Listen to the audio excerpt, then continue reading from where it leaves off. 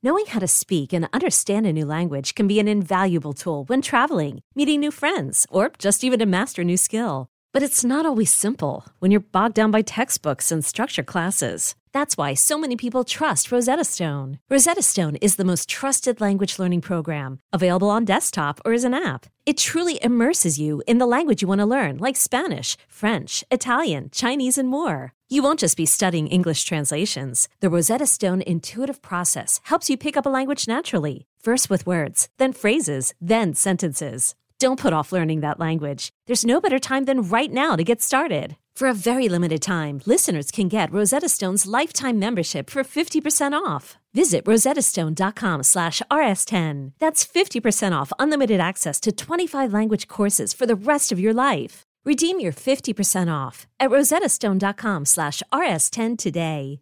911, what's your emergency?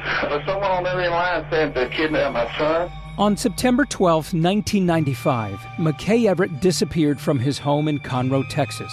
There was no sign of forced entry. It was just as if McKay had walked out of his own free will. And to this day, McKay's mother, Paulette, feels that justice was never truly served. Ransom is available now. Listen at ransompodcast.com or wherever you get your podcasts. The views and opinions expressed in this podcast are solely those of the individuals participating in the show and do not represent those of Tenderfoot TV and Resonate Recordings. All individuals described or mentioned in the podcast should be considered innocent until found guilty in a court of law.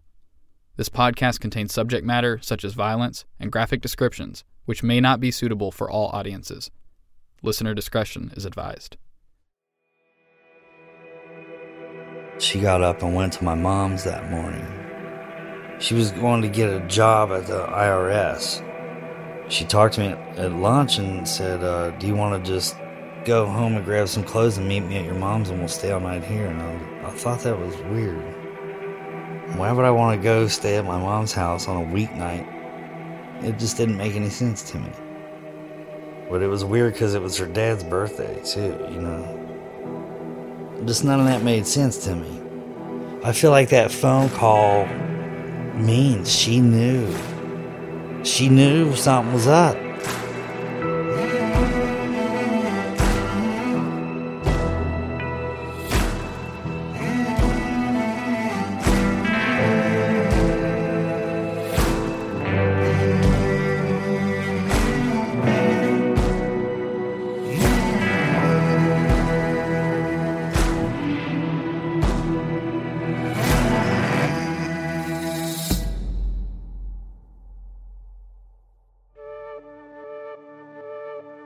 Brittany Stykes and her unborn child were murdered on August 28, 2013, on Highway 68 in Brown County, Ohio. If she had had a normal day, we'd be more focused on that evening and the moment Brittany was killed. But this wasn't really a normal day for Brittany, and therefore, we need to focus on the entirety of it. Fortunately, we have a pretty solid timeline, because Brittany stayed in touch with all her closest loved ones at various times in the day. So you're going to hear from several people who together will fill in our timeline. Let's start with that morning. I'll have Brittany's friend Samantha tell this part of the day. She and Brittany spoke early that morning, and they discussed Brittany's plans for the day. She said that she was going to go to Shane's mom's house to fill out this application for this government job. And Shane's mom is like, she's got to have the nicest of nicest things, you know? And curious minds want to know, like, I wonder what her house looks like. So anyhow, Brittany and I were talking that morning. She said she was going up there to apply for this job, fill out an application. And I was like, can I go with you? And she was like, yeah. You want to go? And I was like, yeah, I want to see what his mom's house looks like. To give a little more context here, Brittany was needing to fill out an online application for a job with the IRS. Neither the Dodsons nor Shane had reliable internet at their house, but Shane's mom, Kathy, did. So Brittany decided she'd take Aubrey and head over to Kathy's house to submit her application. And after talking with Samantha that morning, it was decided that Samantha would join them later on in the day. but that plan fell through quickly. I had called her later that morning, just a little bit later, and I thought, well, I'm not going to go with you because it was payday. And I had to go pick up my paycheck and pay my sister for babysitting. And I had to go pay some bills, and I thought, I don't know what time we're going to be back. Brittany hadn't yet made it to Kathy's house, but she left home with Aubrey and was headed that way, driving down Chicken Hollow, the narrow, winding road she lived on. But before she'd even made it off Chicken Hollow, something happened. Well, she texted me and she said somebody in a van ran her off the side of the road on Chicken Hollow. And I was like, what? And she was like, yeah. She was like, Sam, like, they ran me off of the road. At the time, Samantha didn't really know what to make of Brittany's text. But later in the morning, the two spoke over the phone about it. Samantha says there wasn't much to it, though. She just said that it was a male in the vehicle, and she was just like hollering out the window, like, you know, what the hell? You know, that type of stuff. I mean, she didn't sound scared at all. She just was just like, you're an idiot. Learn how to drive type thing. Let's do a quick recap before we move on. So, Brittany is driving down Chicken Hollow Road, which she lived on. Now, I'm not sure if she was heading straight to Kathy's house or if she had stops she had to make before that, but the plan was to, at some point in the morning, go to Kathy's house and fill out that application. At 9:15 a.m., she texted Kathy and let her know she was on the way. She lived roughly 40 minutes away in a neighboring county. But before Brittany makes it there, and before she even makes it off the road she lived on, she texts Samantha and tells her that someone ran her off the road. Later, it's explained that it was a male driver in a gray van, and he and Brittany got into a verbal altercation. This is really all we know about it. But Samantha says when she spoke with Brittany on the phone, she didn't sound scared or even concerned. She was just mad about it. And to her point, there's no record of either driver filing a report. So what does Samantha make of the incident? Well, she thinks it was just a coincidence and in no way related to Brittany's murder, which happened later that evening on Highway 68, about a 10 to 15 minute drive away. But I want to pause for just a second here before we get into the rest of Brittany's day, because I don't want you to hear Samantha's opinion and jump to any conclusions on this. Keep an open mind, because we're going to come back to the road rage incident in a moment. For now, let's keep going. So once the altercation fizzles out, Brittany continues on her route. Before ever making it to Kathy's house, she has a brief conversation with her mom. Here's Mary. So I called Brittany. I said, Brittany, where are you at? And she goes, I'm on my way to Kathy's. Well, I said, honey, what are you going to do? And she goes, well, I'm going to go here, use the computer, and Kathy wants me to have dinner with her and everything else. And then she says, we'll be out for Dad's birthday. Aubrey and I will be. And I said, okay. I said, well, be careful. And she goes, well, I'm here now, Mom. And I said, okay, Brittany, honey. I said, I love you. And she goes, I love you, Mom. That was the last conversation I had with my daughter. Their conversation ended as Brittany pulled into Kathy's house. She and Aubrey went inside, got settled in, and to the best of our knowledge, Brittany began filling out the application. Eventually, lunch rolled around, and that's where Brittany's husband, Shane, comes into the picture. So I talked to her at lunch, and my routine was go to work, get off. I drove an hour and a half to home, go to the gym, work out for 2 or 3 hours, come home, eat dinner, say hi to everybody, go to bed, do the same thing. That was my routine, basically. And so that's what was going down. You know, she talked to me at lunch and said, do you want to just go home and grab some clothes and meet me at your mom's and we'll stay all night here? And I thought that was weird. Why would I want to go stay at my mom's house on a weeknight? You know what I'm saying? It just didn't make any sense to me. So I said, no, I'll just, I'll just meet back at the house. I'm going to go work out and go home and eat. You know, she's had leftovers from there that she was supposed to bring home. I talked to an old friend that I hadn't had contact for a while on my way to the gym, and then I got off and went to the gym, worked out. I got home at like probably 10 till 9, and I pulled in the driveway, and she wasn't there yet, so I just thought, well, I thought she was at her dad's or whatever. And I ate some leftovers that was not the leftovers that she was going to bring home. You know, there was other stuff in the fridge. I ate that, and then I fell asleep. All right, let's summarize. Shane started his day like any other. He says he had a routine, and he followed it almost to a T this day. It started in the morning. Shane drove 1.5 hours to work at Star Manufacturing. He got off work around 5 p.m.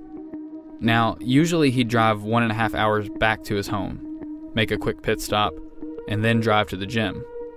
But on this day, he went straight from work to the gym, making one stop at a nearby gas station at 6:15 p.m. before arriving at the gym by 7 p.m. He was there for 2 to 3 hours. And I give that hour window because all we know is that Shane tells us he left there just before 9 p.m. But the police report says he left just before 10 p.m. But after the gym, he went home, ate dinner, and went to bed. Now let's backpedal a moment because I left something out of that timeline intentionally. Remember, Shane said that while he was at work that day, taking his lunch break, he spoke with Brittany on the phone. He says their conversation was strange.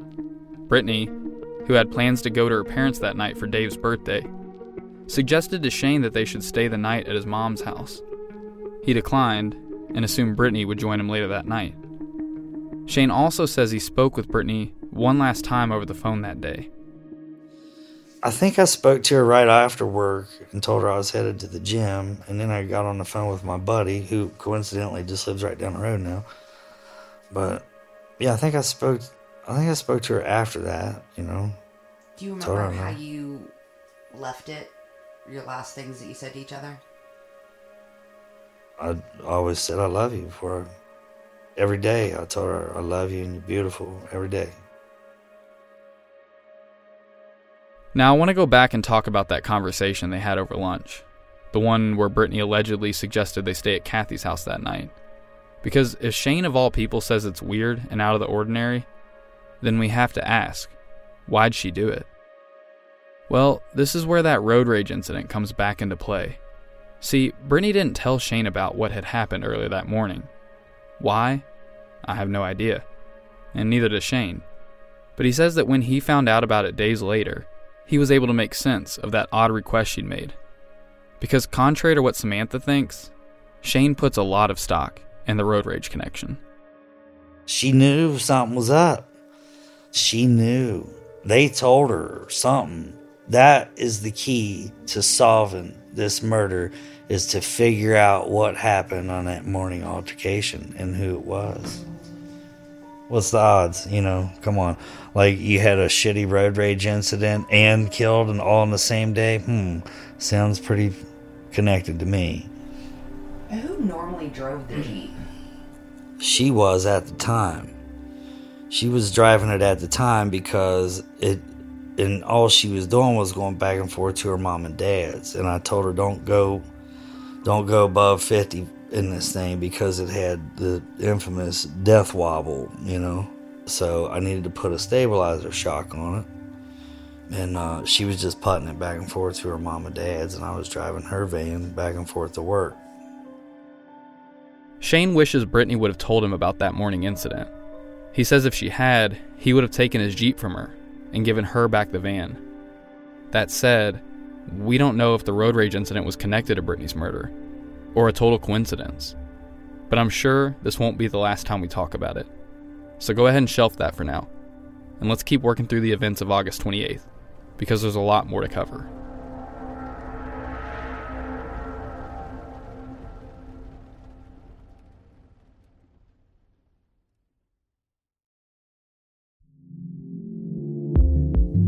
As a culpable listener, you know the world can be a dangerous and unpredictable place.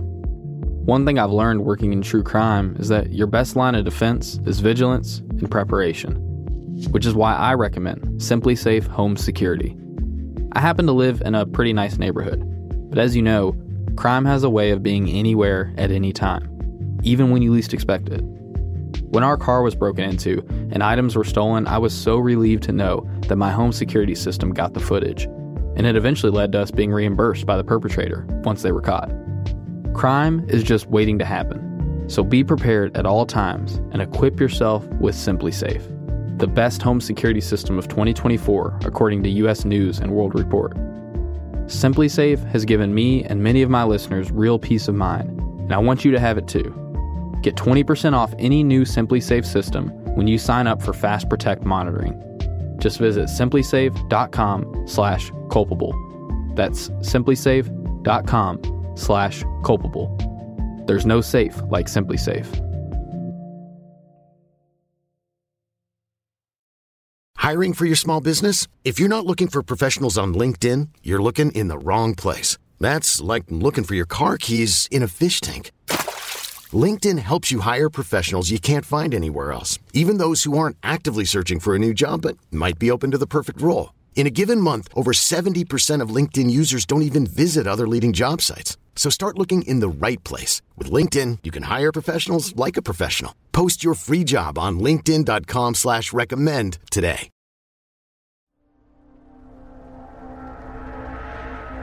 Let's get into the evening now. Brittany leaves Kathy's house just after 7 p.m. Aubrey is right next to Brittany, riding passenger, in her rear-facing car seat. It's raining as she drives through the town of Bethel after leaving Kathy's house. Again, she left just after 7 p.m.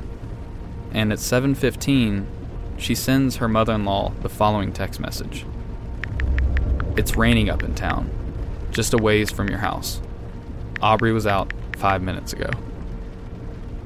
We don't know if there were any texts before or after this that could give more context to the seemingly random text message. But what we do know, per the text, is that she was headed towards Ripley, in the direction of both her house and her parents' house. At 7:32 p.m., a camera at the First Stop Marathon gas station captures video of the Jeep driving through Georgetown. This was about 10 minutes away from where the murder happened, and therefore is helpful in establishing a time of death. Again, whether she was going to make a quick pit stop at her home on Chicken Hollow or go straight to her parents', we don't know. The direction she was headed on Highway 68 is the same way you'd get to both places, so there's no telling. But approximately 10 minutes after that camera spotted her, she's driving southbound on Highway 68, a 2-lane highway. It was just before sundown when it happened. Shots fired, 5 that we know of. A bullet that entered the left side of Brittany's chest and exited the right was the fatal shot. She veers to the left, crossing over the yellow line dividing the 2 lanes, before barreling down a hill, over an embankment, and through several trees, until the Jeep comes to a stop some 20 or 30 yards from the highway. Less than 30 minutes had passed when the Jeep was spotted. It was Craig and Sandy LaBelle, a couple from North Carolina, who were passing through the state en route to New York. Maybe the most unlikely of people. And not just because they were from out of state. What makes it even more unlikely is the fact that they only passed the Jeep because of a wrong turn Craig had just made. They were looking for a place to turn around when they saw it. And even then, Craig didn't just pull over. No, he passed it. And as he looked in his rearview mirror and saw the headlights shining out towards the highway, for whatever reason, one that he can't explain to this day, he turned around and went back. He pulled over to the side of Highway 68, got out of his vehicle, and started walking down the hill. There was that thought that ran through my head quick, it's like, what are you doing? If you own this property right now, some car pulls up and gets out and they start walking toward you, what would you do? So I start yelling as I'm entering the woods saying, is anybody here? Hello? Craig doesn't get a response. He continues approaching the Jeep with caution. I just went over to the driver's side and thought, let me just look and see who's in the Jeep. And maybe somebody's in there. When I looked at the Jeep, it's got plastic windows on it.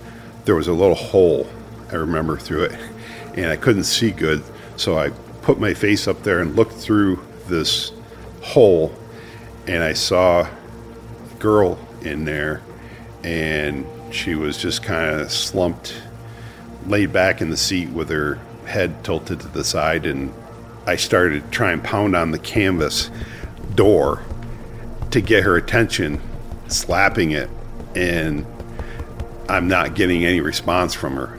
And I realize something's not right. Meanwhile, back up at the side of the highway, Sandy is growing anxious by the second. She needs to know that Craig is okay. I hollered and I said, "What's going on?" And he goes, "Don't come down, don't come down." And I'm like, "Why? What's wrong?" And he goes, "It's an accident. It's an accident. There was an accident." And he comes up through with his phone and calls 911. Brown County 911, what's the location of your emergency? I'm not quite sure. I'm on Route 68. Okay. I'm not from here. Okay. Where about on 68? Outside of Ripley. Okay. What's your name, sir? As dispatch tries to nail down Craig's location, he doesn't know what to tell them. He starts looking around for anything that could help them pinpoint it. And I spotted a green mile marker up the road, and I told my wife to take the car and go up there and get that mile marker number and come back. From that point, I went down back into the woods, and I was describing to them on 911 what I was seeing as I was walking in. There's a Jeep in the woods. Looks like somebody drove off the road into the woods, and they're passed out at the wheel. Okay. It looks like a girl, female, probably 20, late 20s, maybe 30s. Okay, hold on a second here. I'm trying to triangulate your cell signal here to see if I can locate you a little bit better. All right. Is there anybody else in the vehicle that you saw? I saw one person. Just the driver? Craig walks around to the passenger side of the Jeep to double check. He was in a panic. Maybe he had overlooked something. I grab on that passenger door and I open it, and there's a baby in a car seat. Is the baby okay? Yes. Is baby crying? The baby's bloody, but it's conscious. The baby. Yeah. Okay.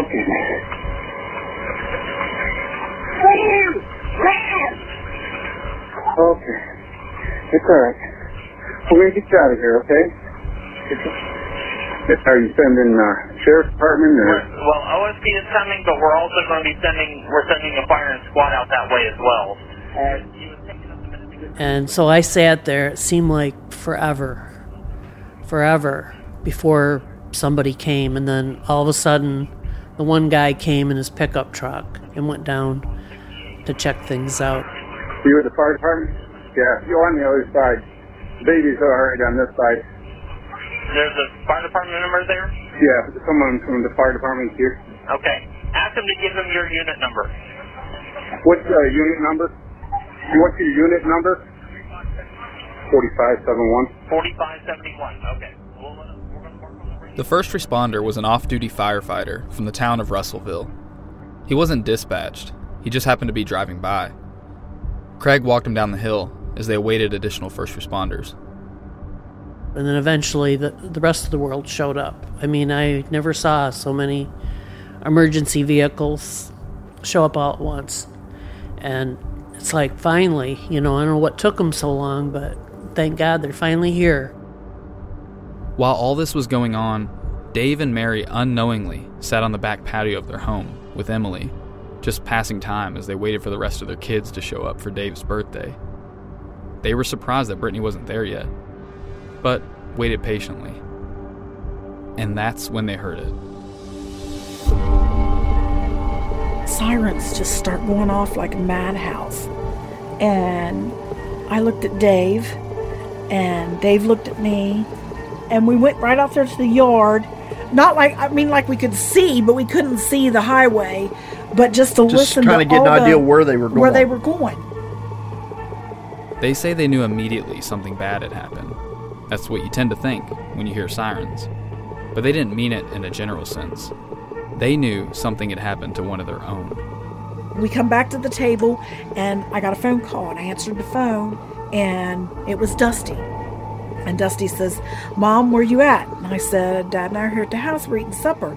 He goes, Mom, something's going on. Something's wrong. He said, where's Tanner?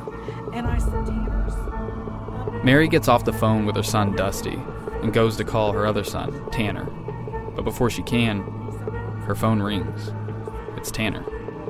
I said, honey, where are you at? He says, I can't get through. I was on my way home and I can't get through. I said, honey, please be careful. And he says, I will, Mom. I'm on my way. So he started coming home. And I looked at Dave and I said, Dave, it's Brittany. But we all felt it. You're not sure what's going on. You know, the gut feeling, I knew it was one of the kids. I'm thinking it's a car wreck or something of that nature, not what I came up on.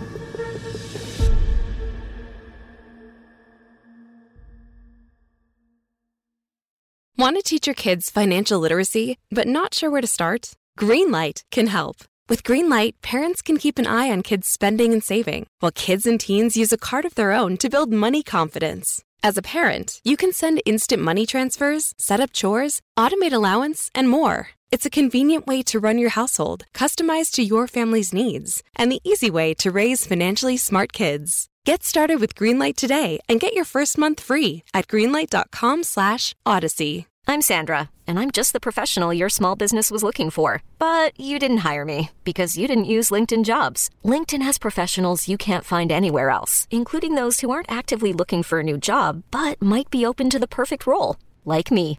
In a given month, over 70% of LinkedIn users don't visit other leading job sites. So if you're not looking on LinkedIn, you'll miss out on great candidates like Sandra. Start hiring professionals like a professional. Post your free job on linkedin.com/recommend today. Ready to start talking to your kids about financial literacy? Meet Greenlight, the debit card and money app that teaches kids and teens how to earn, save, spend wisely, and invest with your guardrails in place. Parents can send instant money transfers, automate allowance, and more. Plus, keep an eye on spending with real-time notifications. Join more than 6 million families building healthy financial habits together on Greenlight. Get your first month free at greenlight.com/Odyssey. That's greenlight.com/Odyssey. When they heard the sirens, Dave almost immediately hopped in his truck and started driving towards them.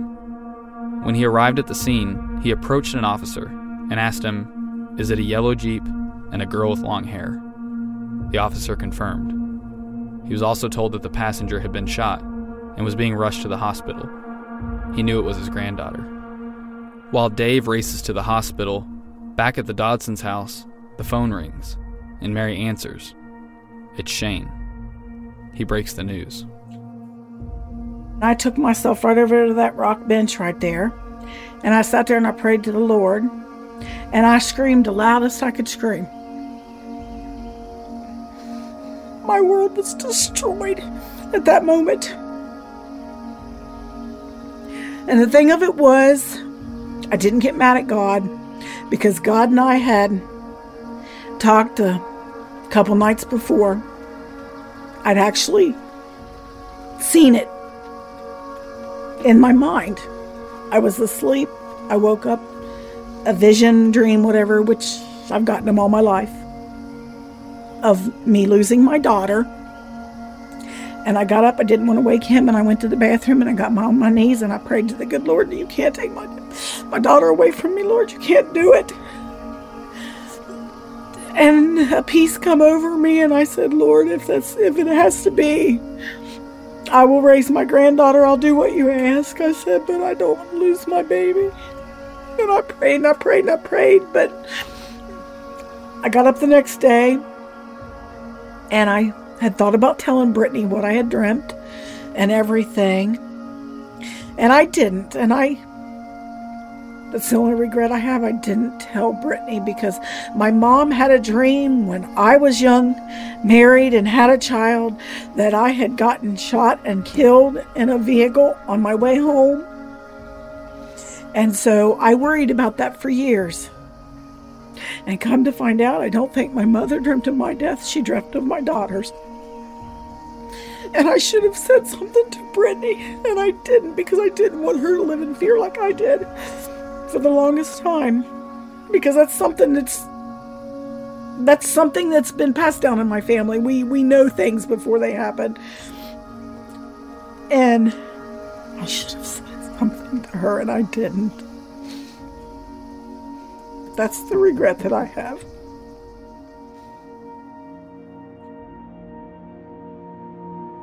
That same night, Brittany's friend Samantha learned what had happened. It was around 9 p.m. when she received a call from Tanner.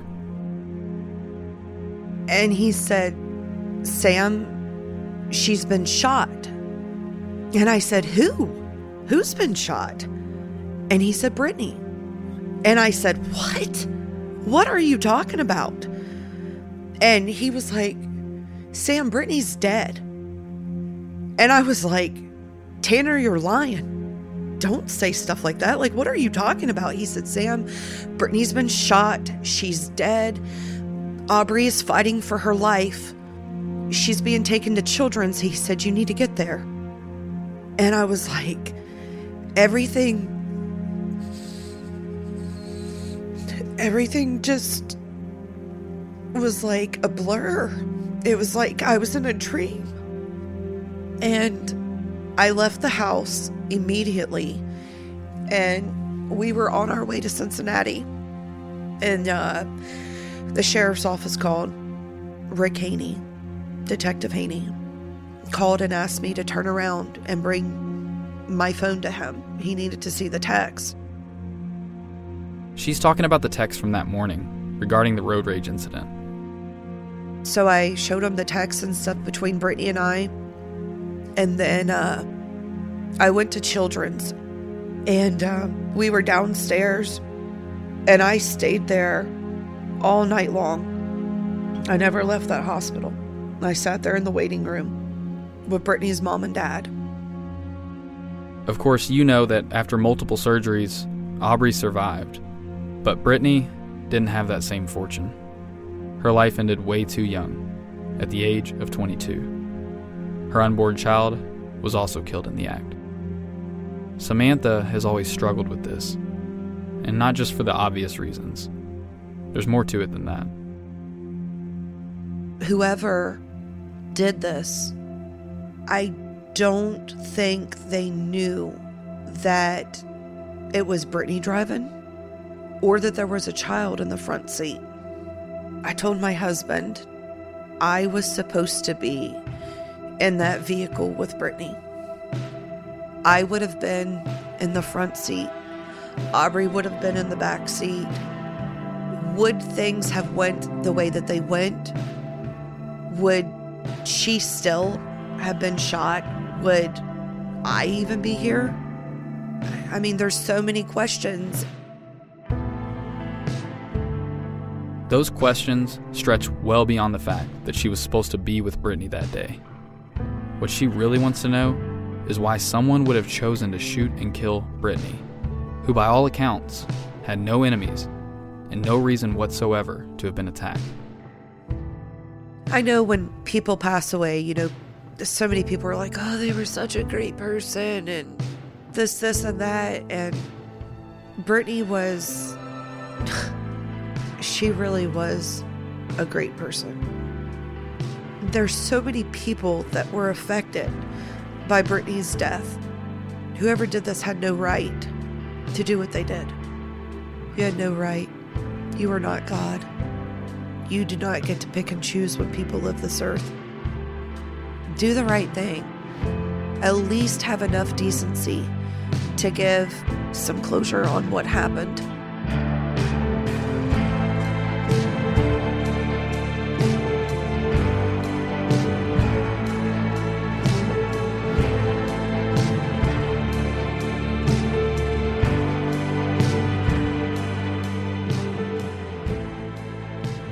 Culpable is a production of Resonate Recordings and Tenderfoot TV in conjunction with Cadence 13, written and hosted by me, Dennis Cooper, and produced by Jessica Knoll. Executive producers are myself, Mark Menery, Jacob Bozarth, Donald Albright, and Payne Lindsay. Our senior producer is John Street. Additional production by Todd McComas.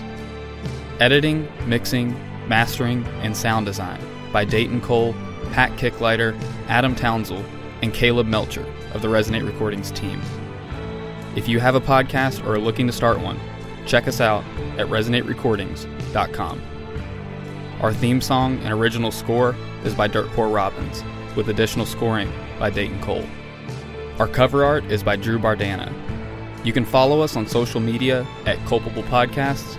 Show notes, as well as bonus content, can be found on our website, culpablepodcast.com. If you enjoyed this episode, please take time to subscribe, rate, and review. Your feedback is greatly appreciated.